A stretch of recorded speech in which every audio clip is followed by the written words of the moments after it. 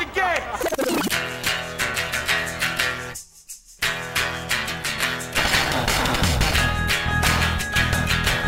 All right, let's do this. How are you, what the fuckers, what the fuck buddies, what the fuck nicks?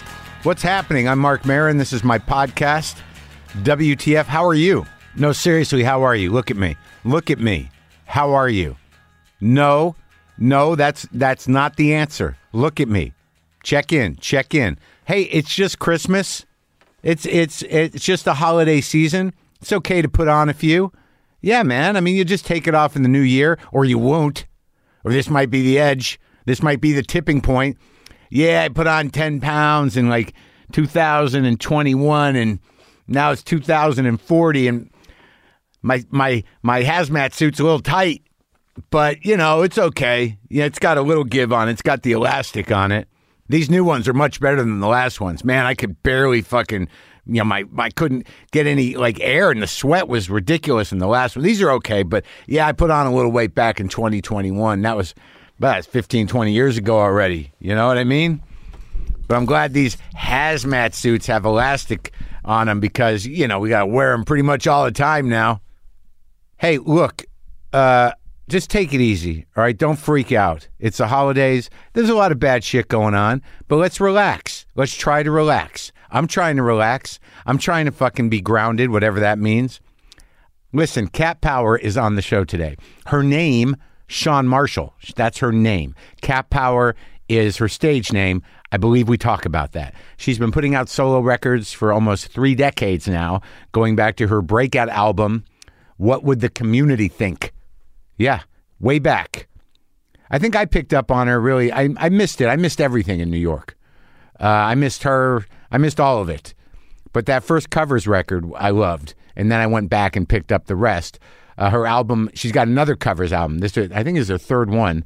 The new one, Covers, it comes out next month, I think, and she'll be touring into the new year.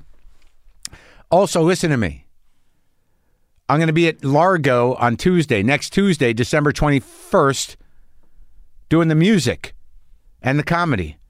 And if you'd like to come, if you're in town, come. I don't know who the comedians are. I got to figure out who the hell's in town. I asked little Esther last night. She's not going to be around. I got to reel in some comics to be on the show. It's going to be me and Ned on drums, Brandon on bass, Jimmy Vivino on the other guitar. You know, I've got a nice roster of songs selected. I believe we're going to be doing Drifting by the original Fleetwood Mac with Peter Green. I believe I want to do Help You Dream by the Blasters, which is one of my favorite songs. I generally just do songs that I like. I think we're going to do Long Black Veil, the band's version. I think we're going to do Run Run Rudolph, Chuck Berry, for the Christmas.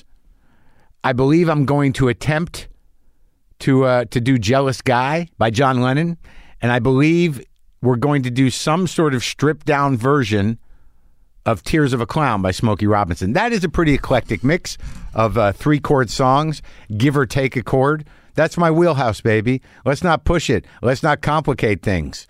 Let's just do 3 chords, different tones, different speeds, different lyrics. What else do you need? Huh? You know, I've been watching some comics who were pitched to me. I don't know everybody anymore, these kids. Well, yeah, and then I started to think like, well, that reminds me of me a little bit, this stuff. And it got me back into my old CDs, you know, like from, I don't know when I did Tickets Still Available. Tickets Still Available is fucking great. Look at me, I'm Ridley Scott. My CD, Tickets Still Available, is fucking great. That's a fucking great bunch of comedy there. I was rapid paced. I believe I was still in morning radio brain. I guess it came out in 2006, so right. So I would have recorded it. Ooh, that's right, before the life got terrible. But I was still locked into that morning radio, like frenetic brain thing, the lucid kind of rage of it. And I just listening to it, just poking around in my own shit. But I was listening to the clarity of the thing, to the writing of the thing, to the pace of the thing, to all the stuff I was talking about. A lot of politics in that one, but cutting, man. And some real, like, solid bits of satire and rage and funny. And I just listened to it, and I'm like, holy shit, man. I was I thought I was at the top of my game now, but I was at the top of my game then, and maybe I was. But I got no way of assessing myself at that moment, 2006 or any time before that, or even yesterday, without thinking I didn't quite make the mark. But my point being is that I miss a lot of me. Once I'm through these things, I'm through them.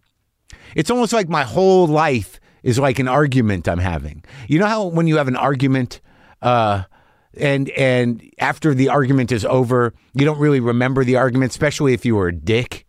Well, that's like most of my life, is that I did all these things. I engaged with these audiences. I've had all these experiences, but it all seems so far away. It all seems not unreal, but just sort of like, yeah, it's behind me. But all this stuff is substantial work. And I never really assessed it in the time other than I'm doing this, or this is okay, or like I could have done better. So my experience with it at the time was probably adversarial with myself. And I don't know, I just didn't give myself enough credit. I always assumed I was underappreciated, which is true. But I think some part of me thought that was because the work wasn't up to par. But I listened to fucking like a lot of Tickets Still Available yesterday. My CD from 2006. And it was fucking great. I was impressed with my thinking. And I don't give myself any credit. And everything just gets by me because I'm in this frenetic presence and it's starting to fuck with me time-wise. But I got to check back in with myself a little bit so I can at least feel like I've done something as opposed to just eat through life like a fucking shark. You know, just as soon as it gets behind me, it's behind me. And then it fades so quickly into the rear view that I don't know if it was this morning or yesterday or a week ago. I've got to start holding on to some of this stuff that I create in a way that I can appreciate it. I just feel like I'm going to approach it differently. I've been approaching things differently. Like Thanksgiving dinner. I did it differently and it was good. I enjoyed it more. That's all I'm doing. I think that's maybe that's a general life note. Approach it differently. Appreciate what you're doing. Appreciate once you've done it. Remember it for something you appreciated. And then, enjoy that for a second and then move on, as opposed to like, let's just do this. Let's just do it. I just want to get through it. Let's just do it. Let's do it. Okay, that's that. It's done. That was pretty good. What are we doing now? Let's try to fucking savor something, dude. We're in the second half here. Maybe even the fourth quarter. So, Sean Marshall, Cat Power, a.k.a. Cat Power, and I became odd friends. We started DMing in the midst of the early phase of my horrendous grief. She just reached out to me and kind of talked to me through some stuff, and mostly texting. And I don't know, it took a long time for us to meet, but that was a couple years ago, I guess, or a year and a half ago. And I've always, liked her music and her singing and stuff. I didn't know a lot about her, but we became kind of friends. She came to the show. I saw her in Florida. I went to visit my mother, and that was the first time I met her. She was living down there. I went and had dinner with her, and I met her kid and hung out a bit, chatted it up. Then she came to a show when she was touring this last go-round, opening for Alanis and Garbage or whatever that tour was. And she came to see me and Dean up in Portland with Malcolmus. But I didn't know the whole story, She's an interesting person, gone through a lot of shit. And this sort of, it kind of took me back, to that time in New York where you're coming up in New York, or you're trying to come up in New York, and you want to be part of the bigger thing, or you just don't know how to get in, or how it works, or who's doing what. And, just that feeling of being in that city, back in the late 80s and 90s, and trying to make a go of it, and how fucking exciting that was. But see, that's another thing. When I was in it, I was like, come on. When is it going to happen? What's going to happen? I don't think I appreciated fucking hardly anything in a way that wasn't other than just trying to get out of myself. I'm sorry. I'm drifting back. So anyway, when we finally got the opportunity, we tried to make this happen for a while to talk. It was good. It's almost like we're just continuing to get to know each other. So this is me talking to Sean Marshall. Her new album, Covers, will be out January 14th, and she's already announced North American tour dates for next year, starting January 16th. Go check out catpowermusic.com for dates and details. And this is me and Sean talking.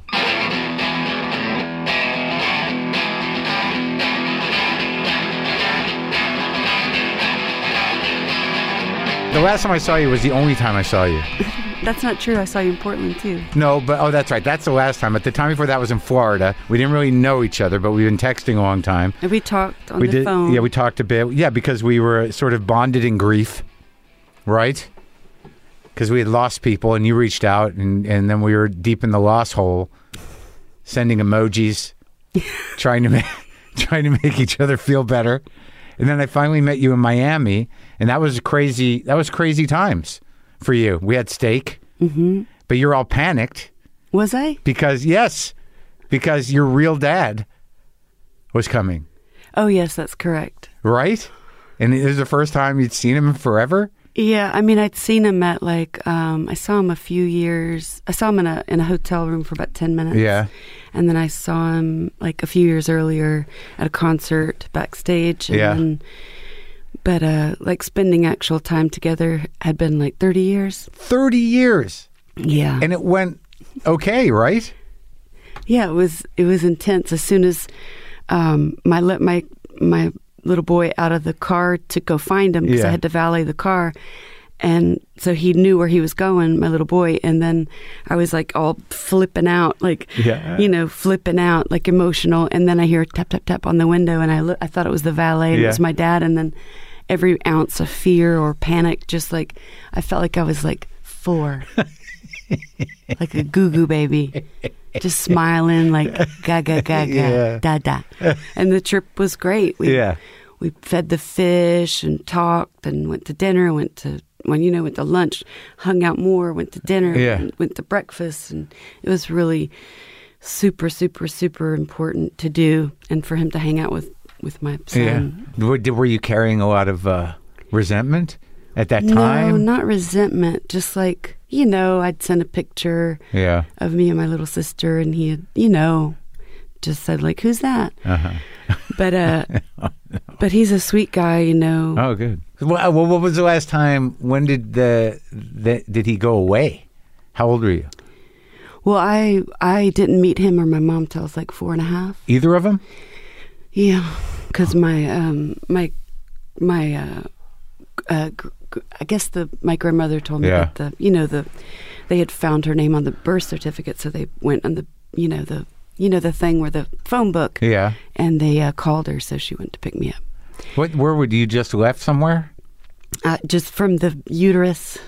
That was it? And then what? They left you in the hospital or on a doorstep, or? In the hospital, and I don't know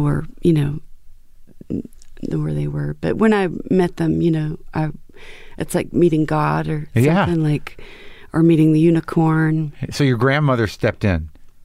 Yeah. And took you. Whose mom? Mm-hmm. Your mom's mom? Yes. Uh-huh.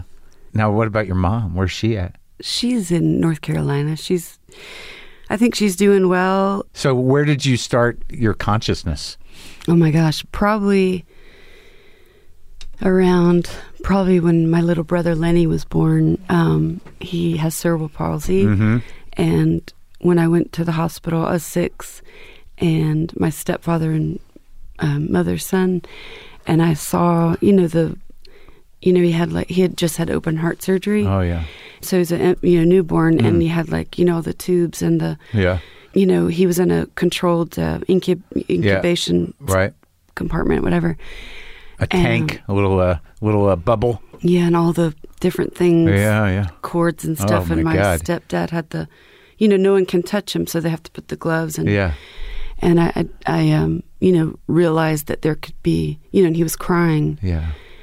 And I realized then that there, I didn't really understand. I realized that there was real pain on earth. Right. At 6, you saw that.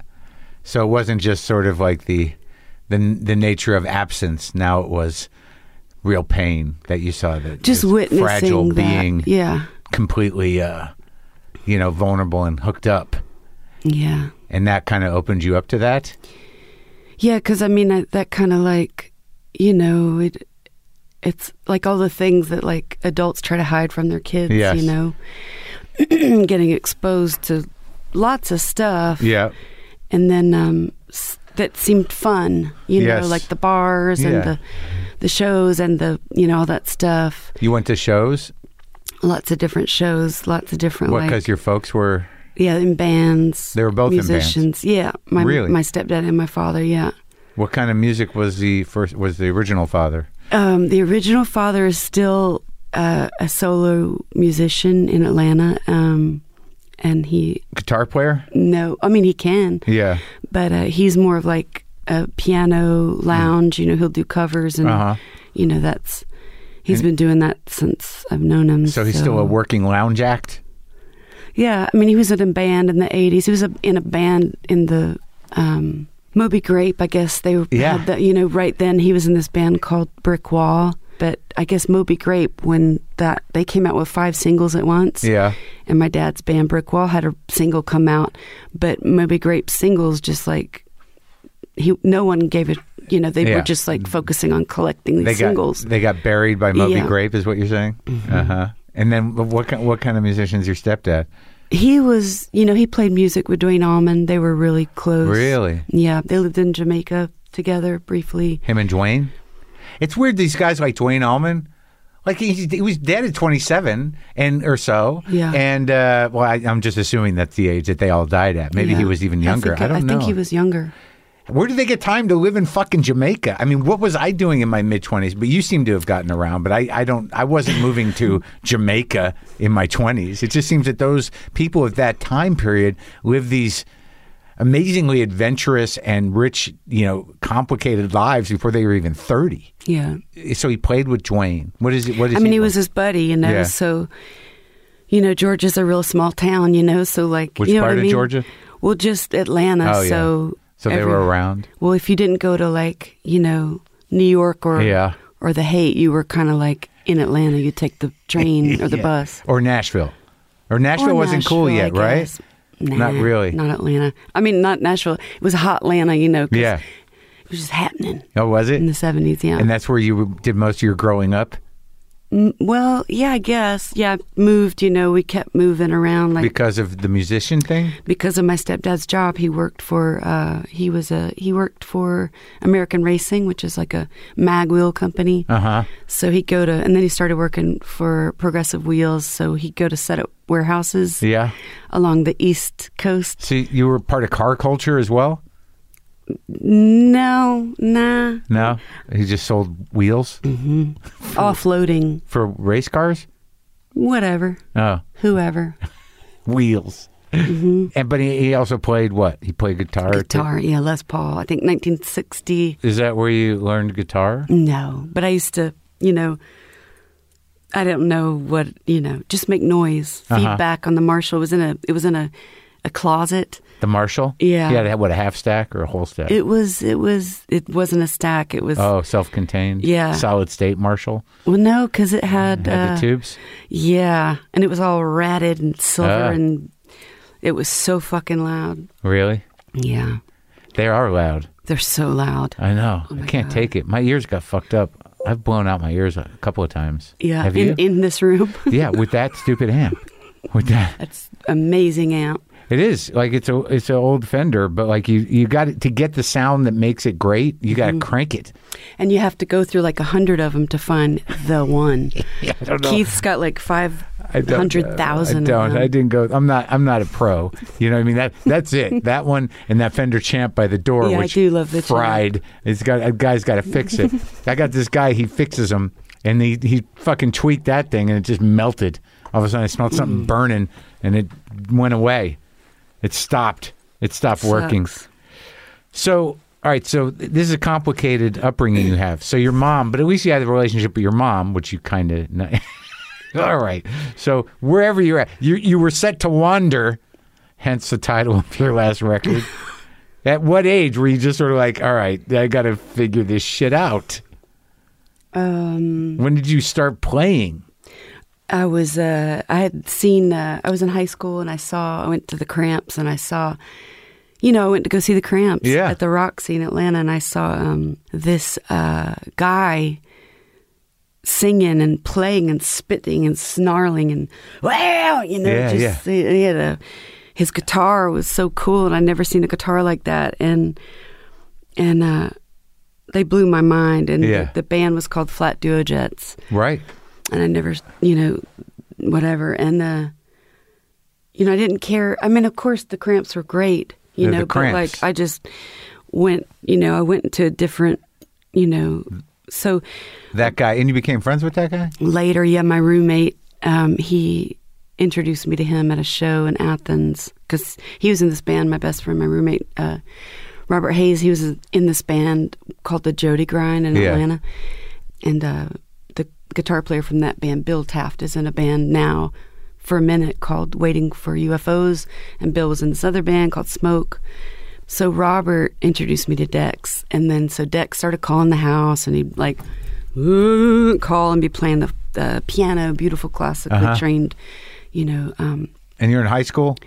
Well, no, this is after. Oh. This is, my dad. I had to not live with my dad anymore. So, luckily, I already knew the real dad or the second dad. The real dad. Oh, okay. So I was 11th grade. So I had to, move out of the house, and I had already had a job, and so I already knew how to work. Several jobs. So I already knew how to work. And what were the jobs? I worked at this place, Schlotsky's. Oh, Schlotsky's. Yeah, that was like the big round sandwiches. Yeah, I ate so much food there. Yeah, that's what you remember? Yeah, it was great. So, like, you got to make, like, no one ever came in there because it was a new company. I remember when they came out. Are we similar age? You don't have to tell me, but I remember when Schlotsky's opened. Schlotsky's. I know when the first one showed up in Albuquerque, we were like, wow. This is. They were sort of based on muffalita sandwiches, right? Yeah, that makes sense. Right, on New Orleans sandwiches. So we thought it was this great new technology, sandwich technology, and we were all very excited for 5 minutes. I got a job at the Stein Printing Company, which is actually where my dad worked in the 70s. But anyway, I got a job being they make reams of paper, whatever. Yeah. So you have a big box of like all these colors, right? Sure. Purple, green, blue, pink, blah, blah, blah. And you have to, put the purple, green, blue, pink, yellow, white, purple, green, blue, right. So they can make a ream of the different colored paper. Yeah. So I did that like all the time. And then that's when my dad was like, okay, you need to go find a place to live with your sister, my big sister, Mandy. And so luckily. How's she doing? She's all right. She lives across the street from my mom, and she's married and travels a lot. Her husband's a truck driver, so they spend a lot of time on the road. But you were inspired by that guy, the emoting. Yeah. It was just, I don't know if it was emoting. It was like, is this God or is this Satan? Like it was really extreme. Right. Do you come from was art? It wasn't posturing, the spitting and the snarling. Yeah. He was actually like, possessed. Like, were you able to answer that question eventually? Which one? Is it God or is it Satan? Just human. How much God and Satan did you grow up with? Yeah. Too much. Way too much. Really? Which form? What was human? Yeah. What was the religion? It was Southern Baptist. Oh, so that's a lot of Satan. A lot of Satan. Not a lot of God. A lot of Satan. Yeah. So that was demons. A lot of demons. That was wired into you. Very, very much so. Yeah. Did you have to get it out of you? I had to get. I had to get laughed at by my ex. He's born and raised in Japan. Doesn't really have any sort of knowledge of religion, and I was just like having kind of like a supreme meltdown of like fear, like super fear of like of damnation, of just like I don't know, just like how much anxiety can you hold on, carry around as an adult, and I was just said something about God or Satan or something, and he just started fucking laughing. He was just laughing at me, just like he couldn't stop laughing. Yeah. And then I realized that, I assimilated, like, when you're a little kid, God, Satan, Easter Bunny, Santa Claus, I was able to, they say with like when you have Finding the spectrum. Well, when you have like post-traumatic stress, Yes. you can do like cognitive therapy. So I chose to look, because they always say like you can't have God without a devil or something. Yes. So I'd always like stick them together in my mind, like, God, Satan, Easter Bunny, Santa, like, sure, just to get through it. Uh-huh. So I got another job. I was out of high school. Out of no more paper. And my friend, this guy I knew in this band, Todd Furster, in this band called Donkey. Yeah. The guitar player was in this band with my boss at the time, Clay Harper. They were in a band called the Coolies. From Atlanta. From the paper place? No, I was at Fellini's Pizza at this point. Oh, okay. And so anyway, this guy, Todd Furster, was selling his Silvertone, and I didn't play guitar and didn't want to own a guitar, but it was the same guitar that Dexter had. The guy you first saw in high school? The guy, yeah, like a year and a half earlier. Yeah. The guy who I saw the Flat Duo Jets. You had the cathartic white light experience. Like a piece of art. I was like, it's from the 50s. It's beautiful. Yeah. And I was like, it cost $70. So I was saving my money to hold on. And so I used to stick it in my corner of my apartment, and slowly but surely turned 19 and started like getting bored with life, and like I don't have any money to go to the movies, whatever. So on my days off I would just like just play, just pluck it, not knowing where to put my fingers. And that's how I started. And that's how you figured out some stuff. Yeah. No lessons, just all plucking. the dudes at Fellini's, everybody was in a band. All the dudes were in bands in Atlanta, every one of them. Yeah. And all of them, I can show you how to play guitar. If you come over tonight, hey, you got to let me teach you how to. So it was like, not only did I not want to play like them. Right. I didn't, So you think you evolved? Did you eventually figure out some stuff? Obviously. Yeah. I'd watch because there was a lot of bands back then, really great bands. What year are we talking? We're talking, 90? Yeah. Yeah, 90, 91, 92, 93, 94. But I moved to New York in 92, but with some great bands, and I could see how their hands were. This is before like YouTube videos where you learn how to do stuff. But I could see how they'd be holding their hands, and so I just from going to shows. Yeah. So all you did was go to shows. Oh yeah. But I also had to work every night till 2, so I very rarely got to go to shows. But when I did, at the pizza joint, Fellini's Pizza, Clay Harper's place. Still there? Great solo record. He has the new one, but the last one is so good. I think I told you about it. He loves you too. Oh yeah. Yeah. Does he still have the pizza place? He sold it. He's loaded. He is. He's from the pizza place. Great guy, sober, 30 years. From the pizza place, he's loaded. Yeah, he was in the Coolies. The Coolies. He was my boss. Right. So when do you start writing songs, Sean? 19. 19 years old. Mm-hmm. And by that point, you know a few chords? I'm not sure. I think I really don't know. Yeah. But how does cat power manifest? There was a cap. This man was wearing a cap. I like to play drums. I like to play whatever after work with my friends that are in bands. Yeah. The Go Devils, different bands. So you're like a rock kid in the 5 Points scene, hanging out with all the dudes and girls who were part of that fucking... There weren't a lot of girls. There were 2 girls. Sweaty, smoking... Just... we're all working, we're all broke. Yeah. Yeah. We're all, but the problem is that heroin just like took a hold of the city, of everybody. When was that? 90? That was probably 91 is when it really just took started a hold. Killing people? No, everyone started dying later, but like 92, 93, 94, 95, 96, 7, 8. That tar shit? But the addiction started like 91. Things got ugly. Everyone got strung out? Everyone was getting strung out, and I didn't do it. I wasn't a heroin person? I was a heroin addict. Yeah. So it didn't, anyway, so. Didn't take. I don't think that I feel like I was naive to it. Yeah. Because I hadn't been around that type of addiction. Right. Is that when you took off? 92, yeah. Because my friend Marc Moore, He was in a ton of bands in Atlanta, amazing guitar player. He was always like, Sean, we have to start a band. We start a band. We start a band. Start a band. We start a band. Yeah. I want to start a band. I like playing drums when we're drunk after work, you know. And then Damon Moore, whose girlfriend worked at Wax and Fax around the corner, she was in a band called Dirt. Yeah. She was in Seersucker. So I kept telling my friend Marc, like, you're annoying me. Stop, you know. Because he's asking you to get in a band? Yeah, all the time. And so he says, we had already jammed together, you know, a couple times.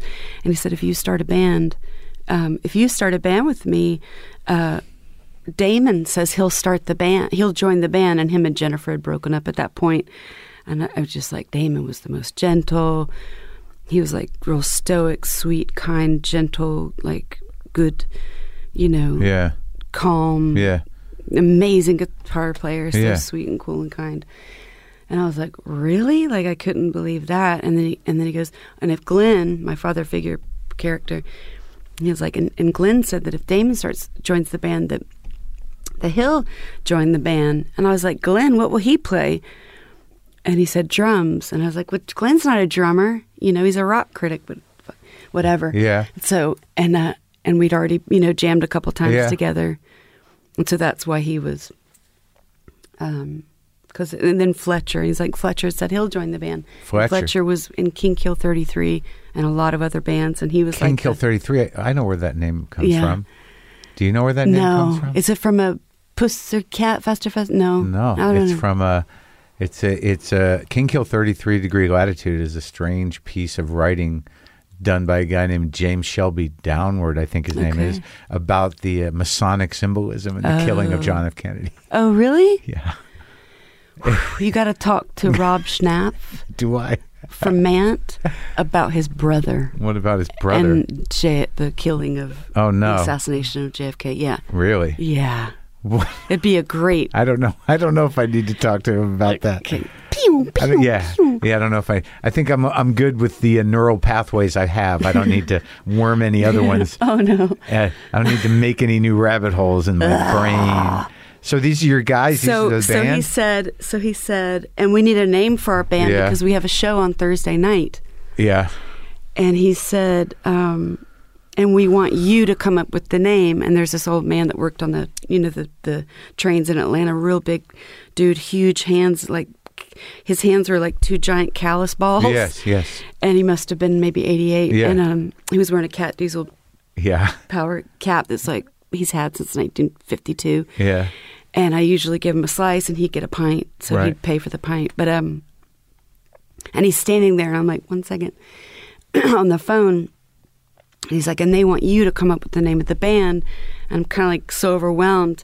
And he says, and I'm like, me, why do I have to go? Because you're the lead singer. Why am I because you're a girl? And I said, Cat Power, and hung up the phone. And then and Glenn from Low Life, father figure, he worked at Kinko's. That's how he made all his fanzines. Yeah. So about an hour later, they come walking in. And I saw them outside. You don't know what they're doing. The band? Well, Marc and Glenn. Yeah. And so I see them doing something to the post. Yeah. And it looks like they're putting something up, you know. And they come inside and he's got like a camel. Glenn's got a camel unfiltered. And he's like, hi, Sean. Yeah. And he's putting tape on the thing. And I'm like, what the fuck is that? And Marc's like, maybe you want to like leave these here. And it said Cat Power. Live. Opening up for Flap. Which Flap, is this, of course. Have you heard of Flap? No. They're amazing. They're, classically trained. They use the acoustic guitar and they do like, black metal, heavy metal covers and this and that. But they have their own songs. Yeah. I just got to see them in August. I feel so... With Waiting for UFOs, it was... It's so loop. Fun. You have to, next time it happens, I'll let you know. It's so much fun. I don't do enough live music. It's so fun. They do it in the front yard of this artist. Is it here? No, it's in Atlanta. Oh, well, I have to go to Atlanta to see it? Yeah, it's so fun. You don't have a house in Atlanta anymore, do you? I do, but I sold it. Oh, okay. I get it. You're down by the water now in Florida. Yeah, I'm about to get out of there too because it's like all the the Trumps came out of the woodwork. Sure. So where are you going to go now? I can't decide. If it's like... You thinking about coming back here? I can't decide. Okay. If it's like Portugal, Denmark. Oh, so upstate. You're out. I'm not sure what to do.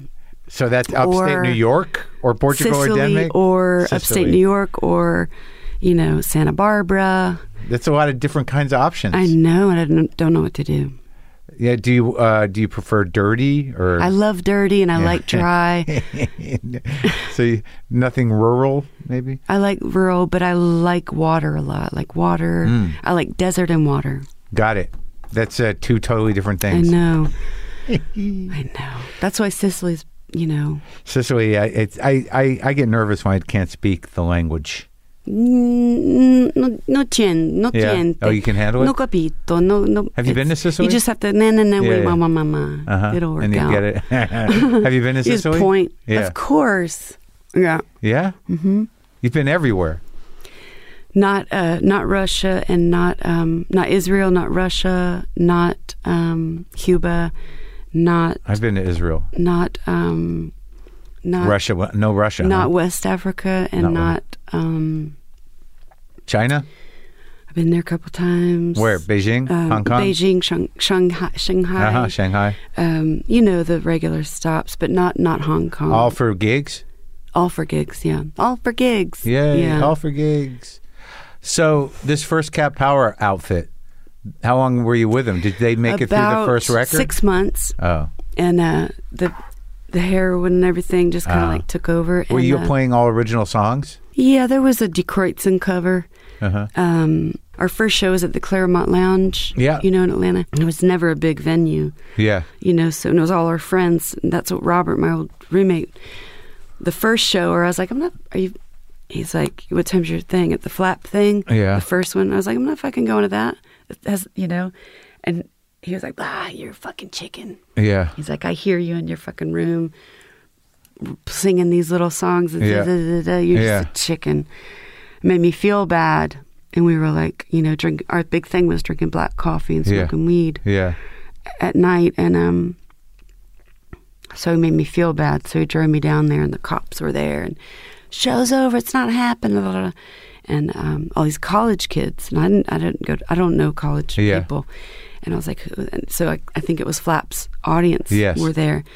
And but I could hear them all playing down there. So I was going to go warn them, like, the cops are here. Yeah. And I walked down and they're just like, it's their moment. Yeah. And I just left them there. Yeah. So my roommate passed away suddenly in a car accident. And he was in love with this girl. He's in love with a few girls, and he was 24 when he passed. Jeez. He, I had to call a mutual friend of ours from Tennessee, Lily. She had moved to New York from Atlanta, and she like bullshitted Virgin Records and like walked in and said, I am a manager and I've put out, she just her whole resume was a complete lie. Yes. And that afternoon she was driving Iggy Pop around for interviews. Like she got a job at Virgin Records, whatever, making like a ton of money. Yeah. And then quit so she could work hospice for AIDS, patients. Yes. But anyway, so I called her and I said, Robert has passed. And anyway, so she contacted me a couple weeks later and she said that there's a room open. And that really kind of like, I was already going through stuff like with people like, like being like turning into little monsters sort of with the drugs. Uh-huh. And I was sensitive, I guess, because I really cared about, you know what I mean? Yeah, people sure. you care about. Yeah. And and she's like, Sean, I have a room open in New York City. We lived on 4th between A and B. Uh-huh. And she's like, come check out this room. I was like, I can't live in New York City. Like, I can't afford that. So I saved up my money and I bought a ticket. And I went up there and I had so much fun and just hung out with her on the fire escape and, and... 4th between A and B? Mm-hmm. I lived on 2nd between A and B. I still live on A and B. Oh, really? Yeah. Wow. But, that's cool. So what year was that? Was I there? That was 92. So I went back. Just leaving. And 1 month later, like I sold all my little shithole stuff. Yeah. In Atlanta. In Atlanta, told Cat Power that I was, there's just no band. You guys can do the band. I'm out of here. I'm going to, told my boss, my work, blah, blah. And so I saved up, like $1,500 or whatever. And you went to New York? And I went to New York, and the week or 3 days before I went to New York, Glenn Thrasher from Lowlife, from WRAK, fully, addict at that time. And I was naive to his problem because I loved him so much, Right. But I was pissed, at how he was transforming. Sure. And he said, Sean, I'm moving to New York too. And I was like, what? And he said, I got a job as a secretary of the vice president of the Yeshiva Law School. Really? Yeah, and so he ended up moving there the same week. What the fuck? Yeah, and so that was my friend. Because I'm going to not be friends with my friend, right, who I'm terribly worried about. He must have gotten worse there. Yeah, and so he started taking me to different things like ABC No Rio, and different free jazz, this and that stuff. Yeah. And I was with this jazz sax player in South Africa. I lived there for a few months, but fell in love with this guy, and he turned me on to that record Crescent by John Coltrane. Yeah. One day we were at ABC No Rio, and he's like, Sean, we can play here anytime we want. And I was like, play here? And he's like, yeah, just you and me. And I was like, play here? I'm trying to figure out what he means, because what do you mean play here? Because the dudes are in Atlanta, and you don't really even play drums, and whatever. And so that was our first show. Were you doing your stuff? Yeah. And that was sort of the first New York event. Did you tape it? No. But at that time, you had no idea. You didn't know the direction you were going. So you meet that guy from Matador Records, and you don't. I didn't know. Nothing registered. No. So when did you finally put together a set of songs? Well, I always had some songs, Yeah. And then when does it happen? We got Fletcher, Marc, and Damon to come up from, Atlanta, and we got to play Seabees together. I don't remember who was on the bill. And then it became me and Glenn alone. And then I got a alert, you know. Glenn's like, help, the cops are after me and this and that. Uh-huh. So I got him some dope, got him on the plane, got him to Atlanta. Sharon and Craig were like, how could you not tell us that he was an addict? And I was like, I had no idea that was but he's like, when they're going through withdrawals, either, could die, and it looks like they're dying, so I didn't know what to do. Yeah. He was begging me, please do that. Because get him dope? Yeah, so he could get on the plane and be functional, whatever. And you did. Instead of him going to jail, right? Because he was in big trouble. Oh, and he made it out? Is he still around? Yeah. Okay. Yeah, he works at Acapella Books. So a year later, I got a voicemail from Sharon saying, hey, I got an email from you. I don't know what email is. Yeah. I go to their apartment. It's a computer. It has a thing, and it's a letter, and it's from Italy. Yeah. And it says, I would like to do a, record with you. I love your single. I'm a really good typer. I made straight A's in, art and typing. Yeah. And I was like, I'm not a band. Thank you so much. See you later. Yeah. And then about 3 weeks later, I get an answering machine on the message from Sharon saying, hi, Sean. I hope you won't be mad at me, but I booked you a solo show at next Sunday at CBGB's gallery. Call me. And I was just like, I was bummed out. Really? Yeah, it felt like you're being pressured? No, just manipulate. It felt it just felt like, I didn't understand much. I didn't trust people, didn't know people. Yeah.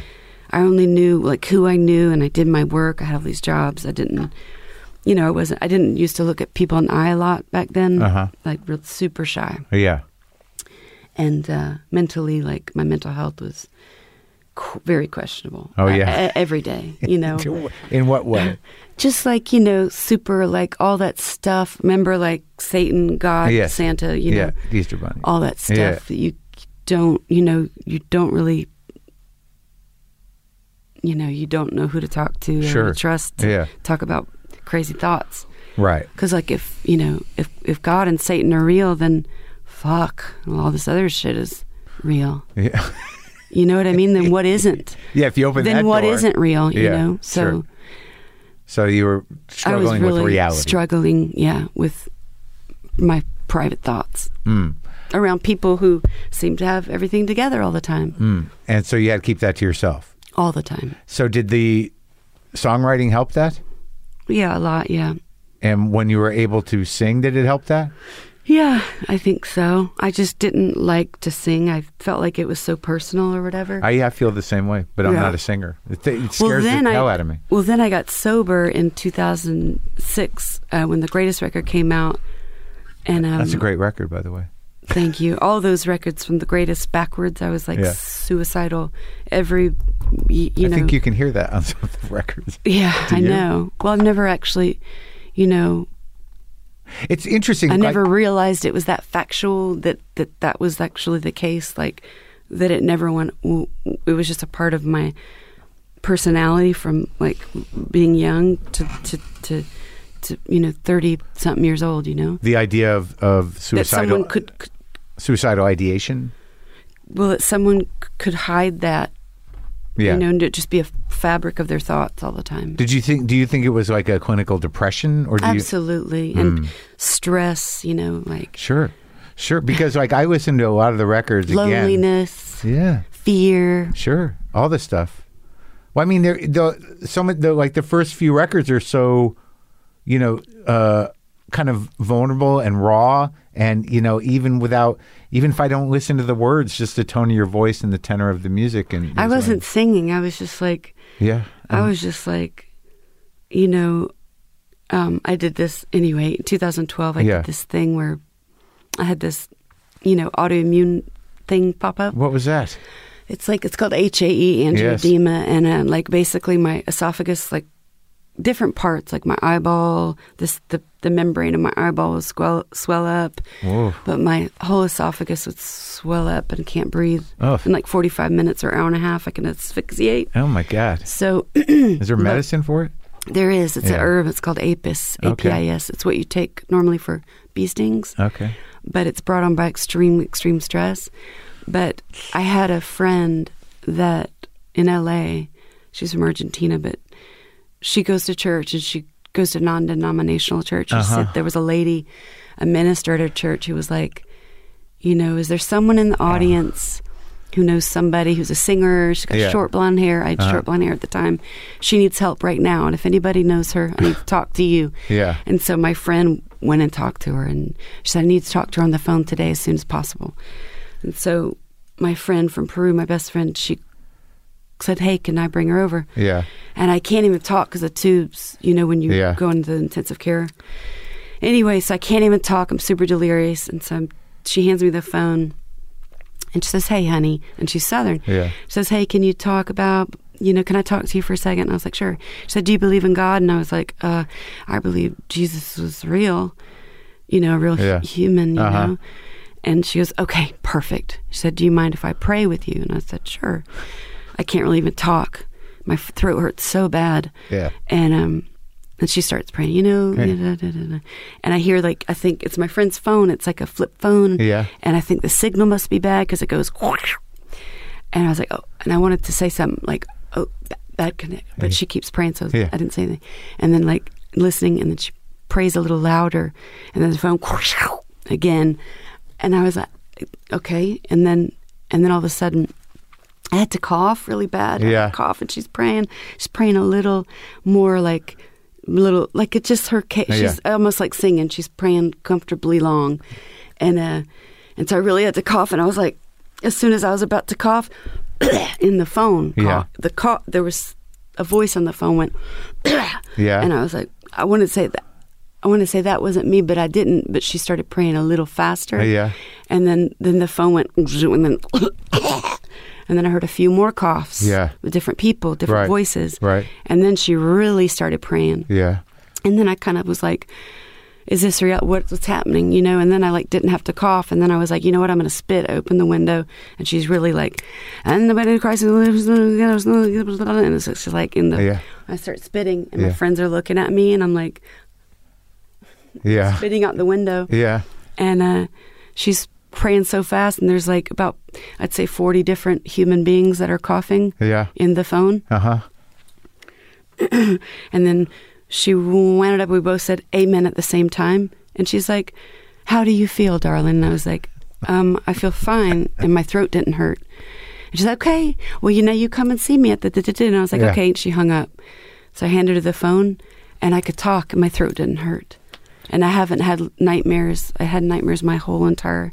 Really? Oh, yeah. All the people coming in my room, different stuff, like awfulness.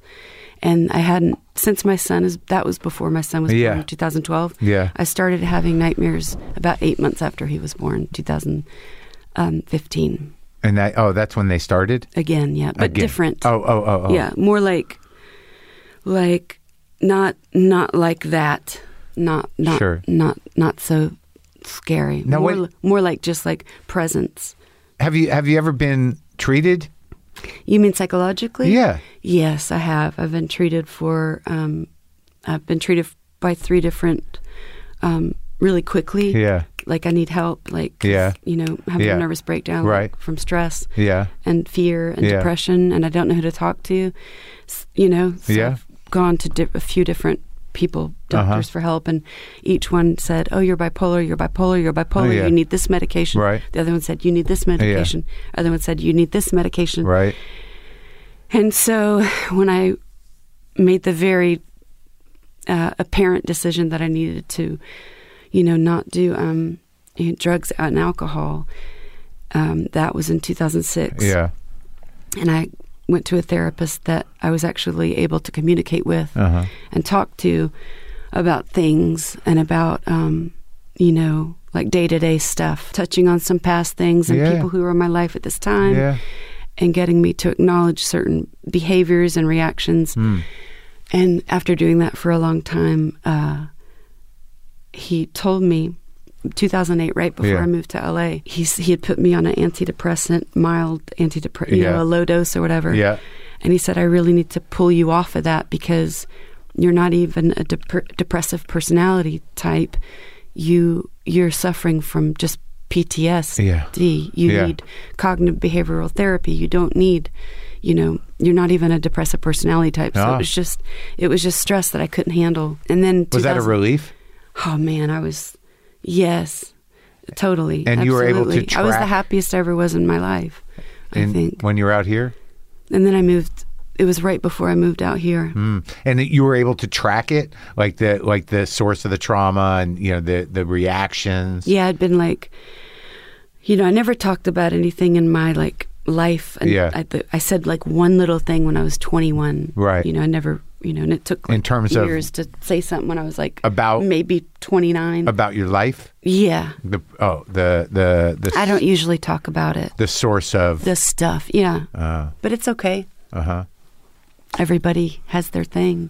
Yeah. But you were able to talk about it with that guy. Yes, and he was good at being able to show me that how I was feeling was,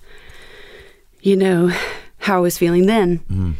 And then I was carrying that feeling. You were reacting to it your whole life. Yes. I get it. As if it was happening now. Yes. Again and again and again. So you're constantly in that state. Well, certain things would trigger that state, Yeah. Panic, fear, and self-doubt and but mostly based on fear. It's all fear driven, Sure. I was able to sort of panic. Well, I was able to, it was always fear-based. It was always just that feeling of fear, and I was able to objectify the feeling of panic and narrow it down to that it's just, I feel afraid, and I have to think about, now why do I feel afraid right now? And you figure I'd have to look at the points of I'm totally safe. Right. I'm in a safe environment. Right. I've put myself around a safe person and all that kind of stuff. So that was the cognitive work. The being able to object, to be able to understand how I'm feeling and define it and to look at it. So would you say then, the bulk of those and breathing. Yes. So when you look at the first 3 or 4 records, are you that's me, just barely keeping it together and trying to reckon with all these things that I haven't defined yet? Right. Give it voice. I think the options when you're struggling, no matter how old you are, whether or not you're in tune with yourself or not, we always like try to find an option, right? Out of the pain or the yes. fear, whether we know ourselves or not, right. whether we're young or old. We always attempt to flee, through something, or fight it, know. So I think that is what it was being able to sit with it and sing and play was a way to like guide like this sort of inner hostility, out of myself. Like an exorcism. Sort of. I don't know if that word needs to be used. No.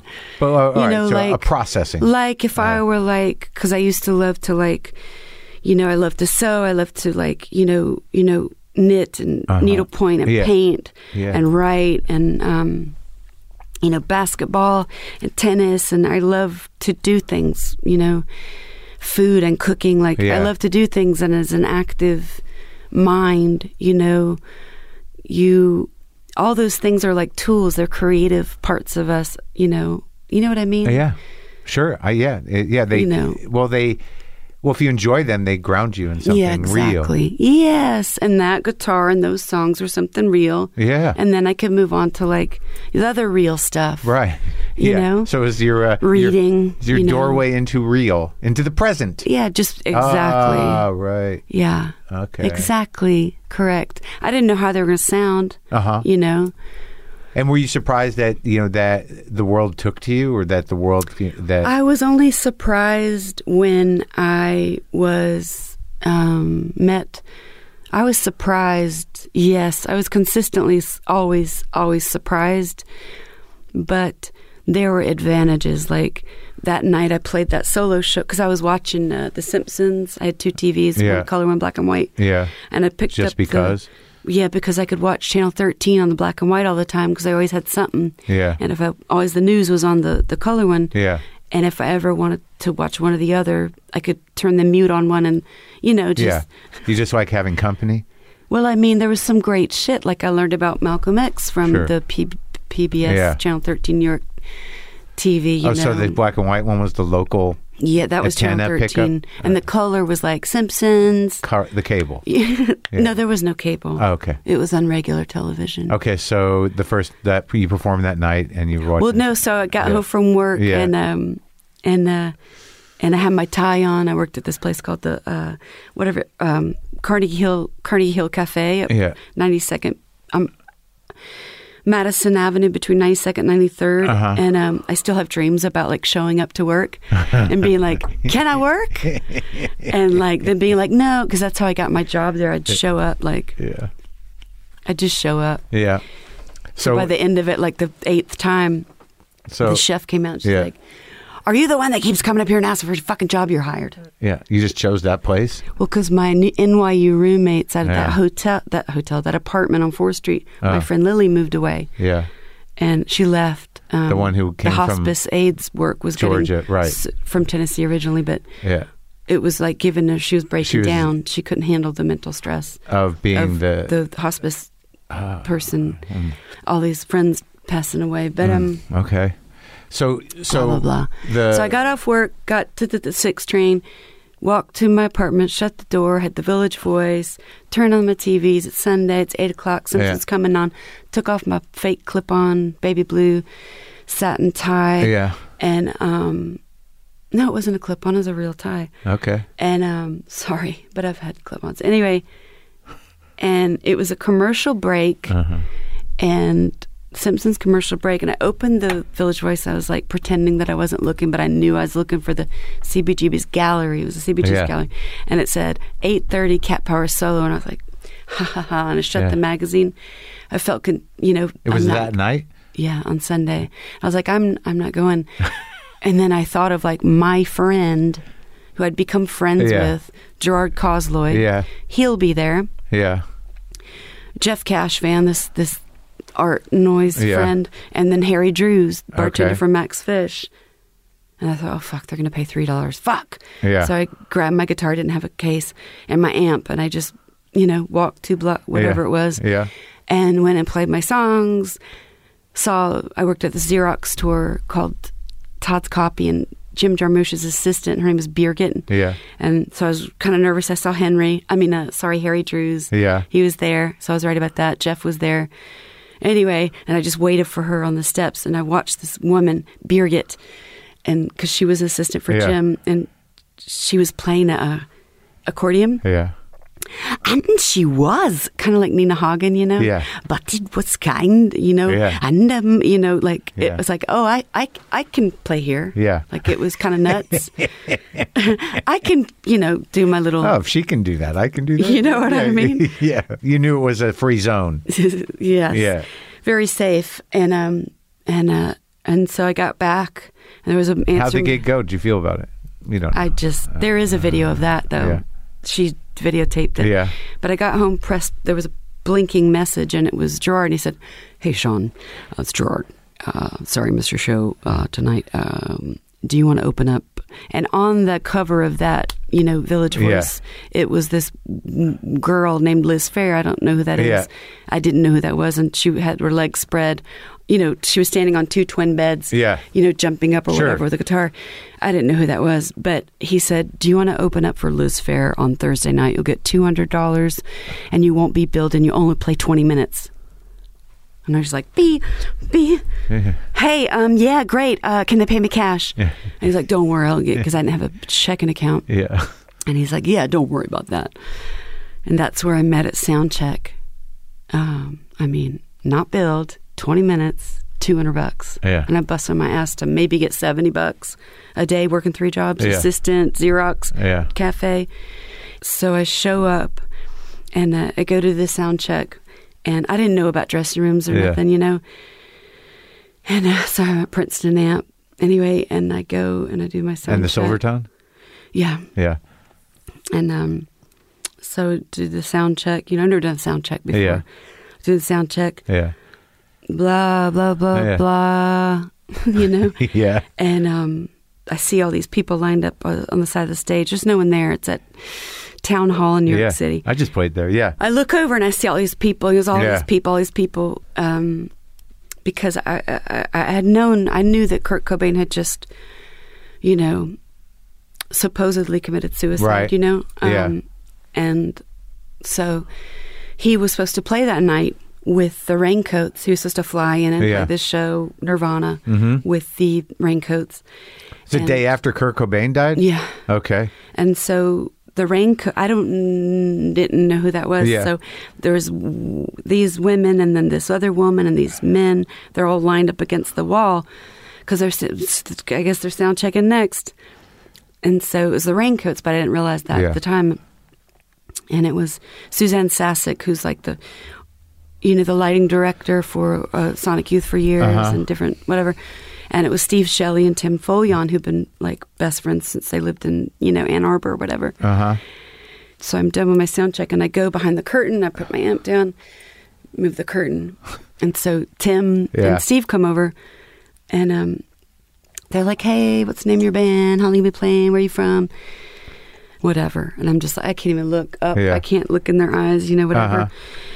And I'm just really uncomfortable. And then Tim says, "Hey, we're going to go get Mexican. You want?" Yeah. So I go, "Yeah, I'm starving. Like, I love Mexican food." Yeah. And he's like, "You get a buyout." I don't know what a buyout is. He slaps like $10. Wow. Yeah. Free money. So I go in the corner, and this guy walks up to Steve, and he says, "Hey, man." And Tim's like, "Oh, yeah." Steve used to play in the Crucifix with this guy. And I was like, "Oh, Crucifix." And then I hear the guy go, "Oh, yeah, so Kim and Thurston, they coming down tonight?" And it was just like I could hear the psycho music. Like, what have I done? What am I doing? Yeah. And so I went and sat there and ordered my food, and I couldn't eat, and I just got up and left. I just felt so uncomfortable. Yeah. Like, Sonic Youth, the gods. Right. And so I went to play my show, and I was done playing my show, and then I leave. At Town Hall? Yeah, and I had one friend, Terry Gillis, from TG170 on Lolo, because Lily was gone, and my other friend was gone. So I play my show to Lou, 20 minutes, come outside, and he's yelling at me, "Miss Powers, you want to go back on? You want to go back on?" And I was like looking at him like, why would I ever want to go back on. And he holds the curtain and everyone's standing up and they're going insane and they're screaming and they're banging on the things and they're going crazy. And I was like in shock, like, this isn't real. This isn't reality. And I said, no, I want to find my friend. So I opened the curtain to find my one friend and all these people, these little young kids, you know, these, my peer group. Yeah. You know, these college kids are like, yeah. Can I get an interview with you? They hold like a little press machine tape recorder, a pen, you know, and they're like, can I get an interview? Can I take a photo? Can I get your autograph? Can I do this? My professor loves your CD. And I was like, I'm not Liz Phair. And they all turned around and were like, dude, and they left. And then I laughed so hard. And then Terry came and I saw Gerard and I was like, you got the money? He's all, sorry, I don't have cash. And I'm sorry, I made a mistake. So you didn't go back for the encore? No, I left and did Max Fish probably. I don't know. And then you got the deal with the records. Well, then Tim was like, you know, do you want to play? Do you want to? Steve would really like to play, and then he'd really like to record. And it took me about, I'd say, I don't know how, maybe 2 months, 3 months to feel comfortable about, you know, going out to Hoboken and like, you know, playing with Steve Shelley and playing with, you know, Tim and I used to hang out a lot. We'd do karaoke and hang out with Terry and it was, you know, but, you know, I was just so scared of the gods, you know. Yeah. You know, the judge.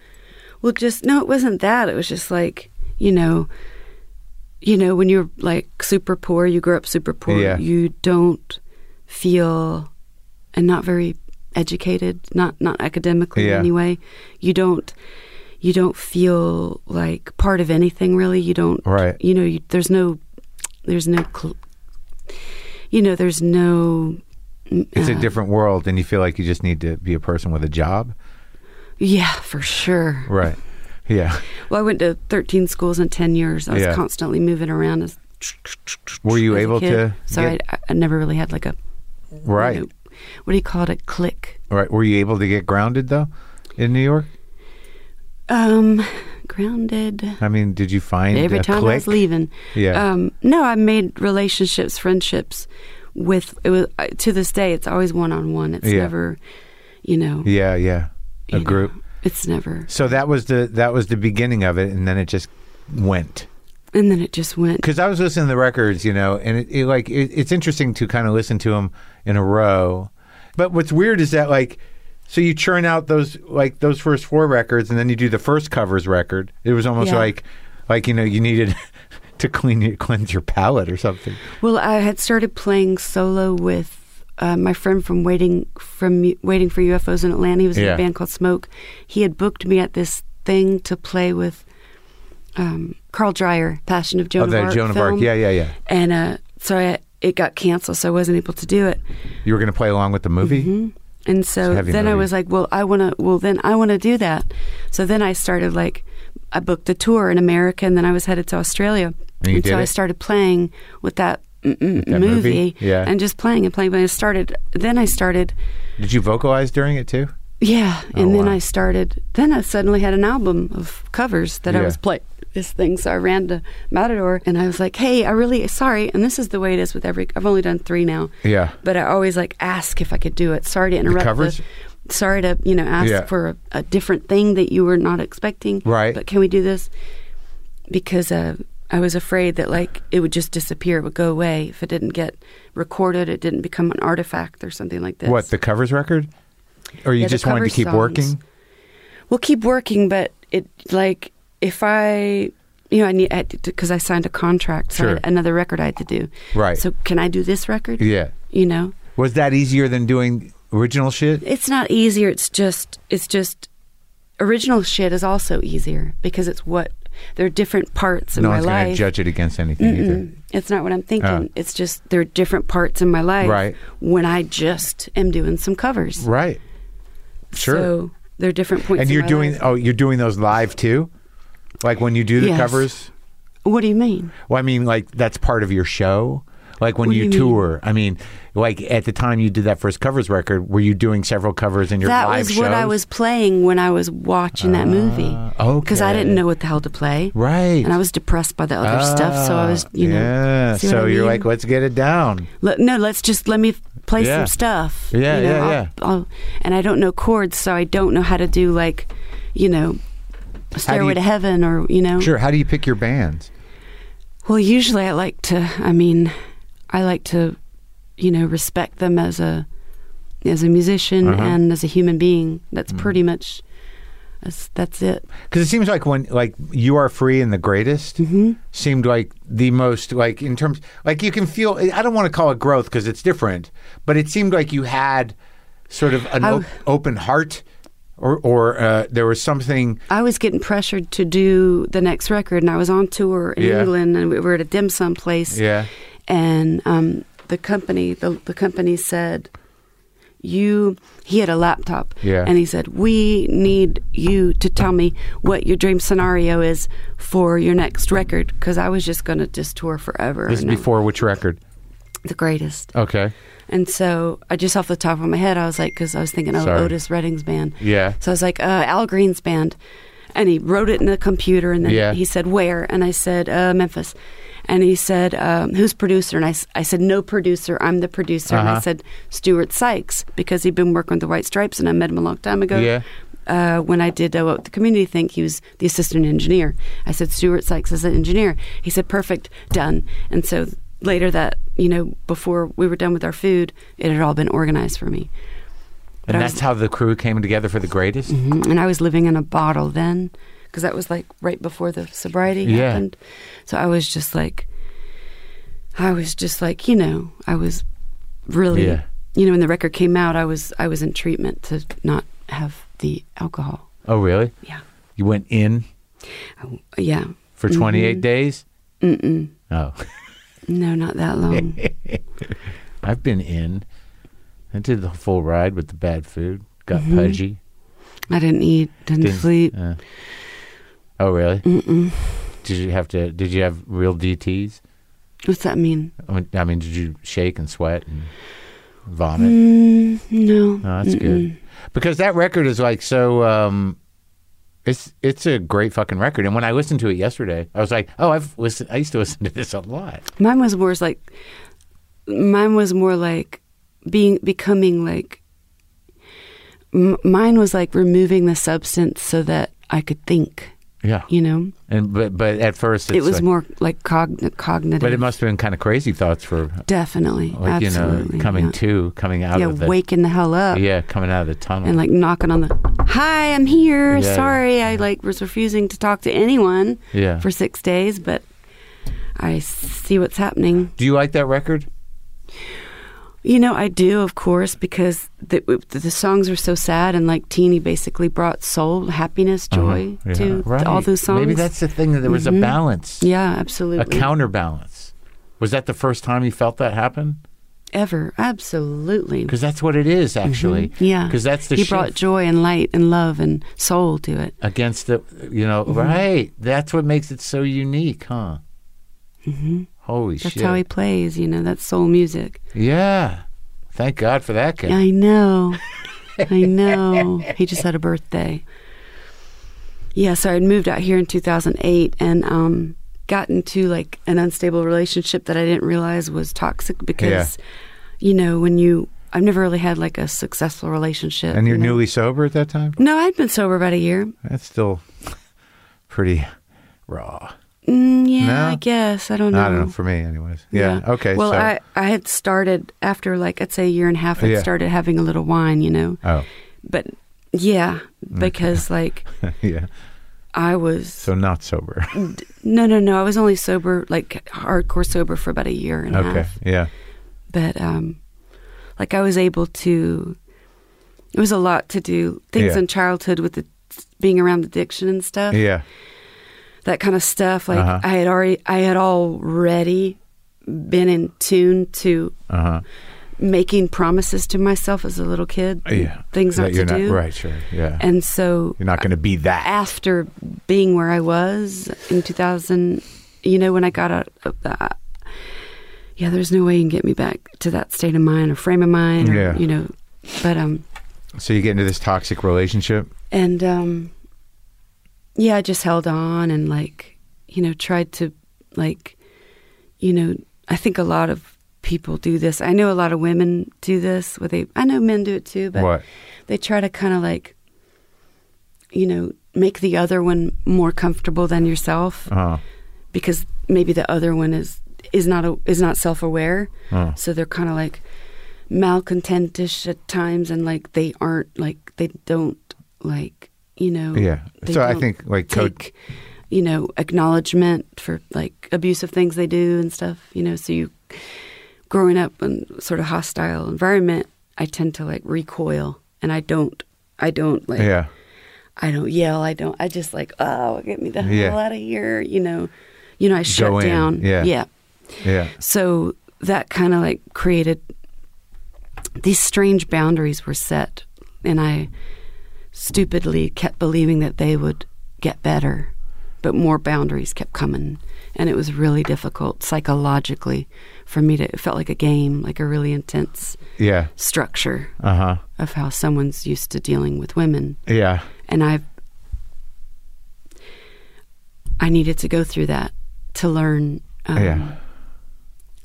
how could I had to learn, like, how could I let myself get in that situation? I had to go through that to see, wow, I really fucked myself by letting somebody take that much control over my life and over my person, over me, my friends, contacting my friends, being me. I let someone, you know, slowly like take control over me and my life. So the Sun record was basically like me, like trying to, like, you know, get out. It could just make sense in my head of like reemerge. I know I'm competent. I know I'm intelligent. I know I'm kind. I know I'm graceful. I know I'm empathetic. I know I'm friendly. You know, I know I'm funny. I know I'm clean, safe. Harmonious. Interested in the people around. Whatever. I know I'm all right. So that record was just me trying to like focus on like my inner voice. Well, it's weird when you grow up with that emotional unpredictability and violence, emotional violence or real violence. Like I have the same thing when somebody is abusive, and I've been abusive, right? But when someone's abusive, like it's like paralysis. It's like a deer. It's like you just take it and you become like a seizure of some kind. It's like the light switch goes off, and of course I don't put myself in the situations with people like that anymore at all. Right. I could see them coming a mile a minute. I can too, but sometimes Right. You might lend a helping hand because you want. They get in, they'll worm in. If you got those, if you're a mark, an emotional mark for that stuff, people know it instinctively, and you've got to know when they're coming. Yeah. And sometimes you don't know, and they're like, "Oh no, it's inside me." God, I got to get it out. Yeah, it is. It's a struggle. Yeah, it feels really mean to push them away. Oh God, but I know, but you know. But now I'm a mom, and like that's taught me. When did that happen? More than I thought I would be able to learn about, you know, all of those things we're talking about. Well, are you able to? Has that thing, when you decided to become a mom, you're like, I'm going to do this. Well, when I found out, Oh, okay. So it was after you got pregnant. You're like, okay, let's do it. Now, has that relationship? How has that informed your whole trip? I feel like I'm constantly learning, like, you know, what's the best way to handle this? Yeah. You know, what's the best way to handle this with discipline while making sure that you have a light heart, you know? You know what I mean? The kid or you? Myself. Oh, yeah. When I'm like, okay. Right. Constituting, you know, the boundaries. So don't freak out. How you do it with love? Love is the easy part. Oh. Yeah. The love's the easy part. The love is like you know, he's a very tough dude. Yeah. But he's like, you know, teddy bear, sweet, you know, mushy love. Like, yeah. We're up on love. It's all good. Yeah. How old is he? He's 6. Yeah. But like he, you know, acts like he's, you know, like 26. Uh-huh. He says, you know, Mom, I'm a man, I think I am a man. Well, Bo, you're 6. Well, Mom, I'm going to be a man soon, look out. I'm tall. I'm the tallest person in my class. So you're going to have a man on your hands. Big time. But it's great because, the universe, they always say, the cliche, the universe sends you what you need, you know? Do you find that's true? I find the universe sends me a lot of garbage, too. I know, but... you can't look at it like that. But there's that other thing. It's like, garbage. But then it's like, the garbage isn't the lesson. It's what you take from the lesson. Like, you can choose to be humble and grounded and right. You can choose to turn that shit around, and no one will do that for you. Doesn't matter how late you keep them up at night talking about whatever. Yeah. No one's going to turn around your bullshit or the bullshit that's happened to you or whatever, except yourself or whatever. Right. It's only... So the hard shit, it's not the lesson. The lesson is what you teach yourself to do better. How do you do it? It's the action. Yeah, that's the lesson. Sure. How do you choose these covers? Because I noticed that about all your covers records. Is I know 4 songs, and I feel like, am I not listening to anything? I've got 3,000 records. I don't know any of these fucking songs. Are you kidding? Well, I know. What's on this one? On tour, I know some of the old ones. Obviously, I know a lot of them. The Velvet Underground. I know the Bobby Darin record. I know one. Sea of Love. But I know those ones. But there's some esoteric ones, not unlike many of the bands you're mentioning. I don't know them. But what's on this one? Okay, so the first day there's some that we were playing on tour, like Bad Religion by Frank Ocean. We were playing on tour. Okay, yeah. White Mustang. During that year when I was dropped from my label, my ex-label, Lana asked me to go on tour in Europe. So I wanted to sing a song for her and her fans. So White Mustang is on there. I'm going to look at the track so when we went to Rob's studio, Mant, with my friends who I play with, who are on this record, it's the first time we've ever recorded together, except Eric was on jukebox. Yeah. So it's me, Adeline, Aliana, and Eric. When I record, I like to warm up at the station. I like the piano part with the mics, overhead, and the guitar, a couple different amps, a couple different mics, drums, a couple different mics, overhead, and the headphones. You got to get the headphones and the talkback mic, different stuff, and the vocal mic, couple different mics. Yeah, like it to all be humming and up and running. Yeah, and so. When it started to be up and running, so I asked Rob, can we go ahead and start tracking? So I said, let's go. Close the door. So the first things we did on the first day were I started composing was my composing thing of I'm not sure what I'm doing, but hey, Eric, play this, try this a double time at 16 bars.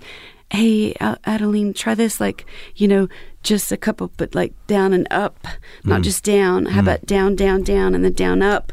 And then Aliana, can you try just the things, and then it's stomp, and then off, and that kind of composing.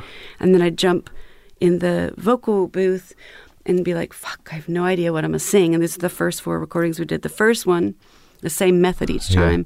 I'd jump out of the thing and they'd be like, I'd be like, okay, you feel okay? Eric, why don't you try this? Adeline, why don't you try that? Aliana, why don't you try this? Jump back in the thing. I have no fucking idea what I'm going to do. So all of them, each of them, except You Got the Silver, I was like, hey, let's just grab a guitar. Let's just, and then that was didn't know what we were going to do. And that was You're a Silver. But the first one was Against the Wind. The second one was I Had a Dream, Joe. Never in my 1,000 years of life, whatever. Against the Wind, the Bob Seger song? Correct. But I never thought I would ever do I Had a Dream, Joe, ever in 1,000 years. Whose song is that? Nick Cave, Bad Seeds. And then the third one was Endless Sea, Iggy. Oh, Iggy, yeah. I Saw Your Pillow. Yeah, and Here Comes a Regular. That's I thought one day I would definitely do that. So do you know Paul? I met him once, He was cool. It's a good song. Isn't that a great song? Oof. Oh. That's like every alcoholic's dream. I mean, that song is fucking... nightmare. It's crazy, man. Yeah, so I do know those songs. These days I know too, right? Yeah. Yeah, we were doing that on tour too. So these all are worn grooves. I mean, you knew the songs. Not Against the Wind, not I Had a Dream, and not Endless Sea, and not You got the silver? Right. And I know there's It's something one else of my favorite on there. Stone songs, really. Same. I can't think of the other. I think there's something else I didn't know. But anyway. It's exciting. Yeah, I had to look at the, lyrics on Google. All first take. Yeah. And I had to edit the vocal when I'm saying, and it's good. You guys are going to break down in 3, 2, 1. Yeah. Against the wind. Running against the wind. Well, it's nice talking to you. You too. You feel all right? We'll tighten it up. I do feel good. I don't think I said anything bad about anybody? Bad. Nope. No, I don't think so. Yeah, that's good. I tried hard. You tried to not say anything bad? I tried hard not to. Right, I'm just kidding. Very respectfully so. I did not try hard. I'm excited about the record. Thank you. I hope you like it.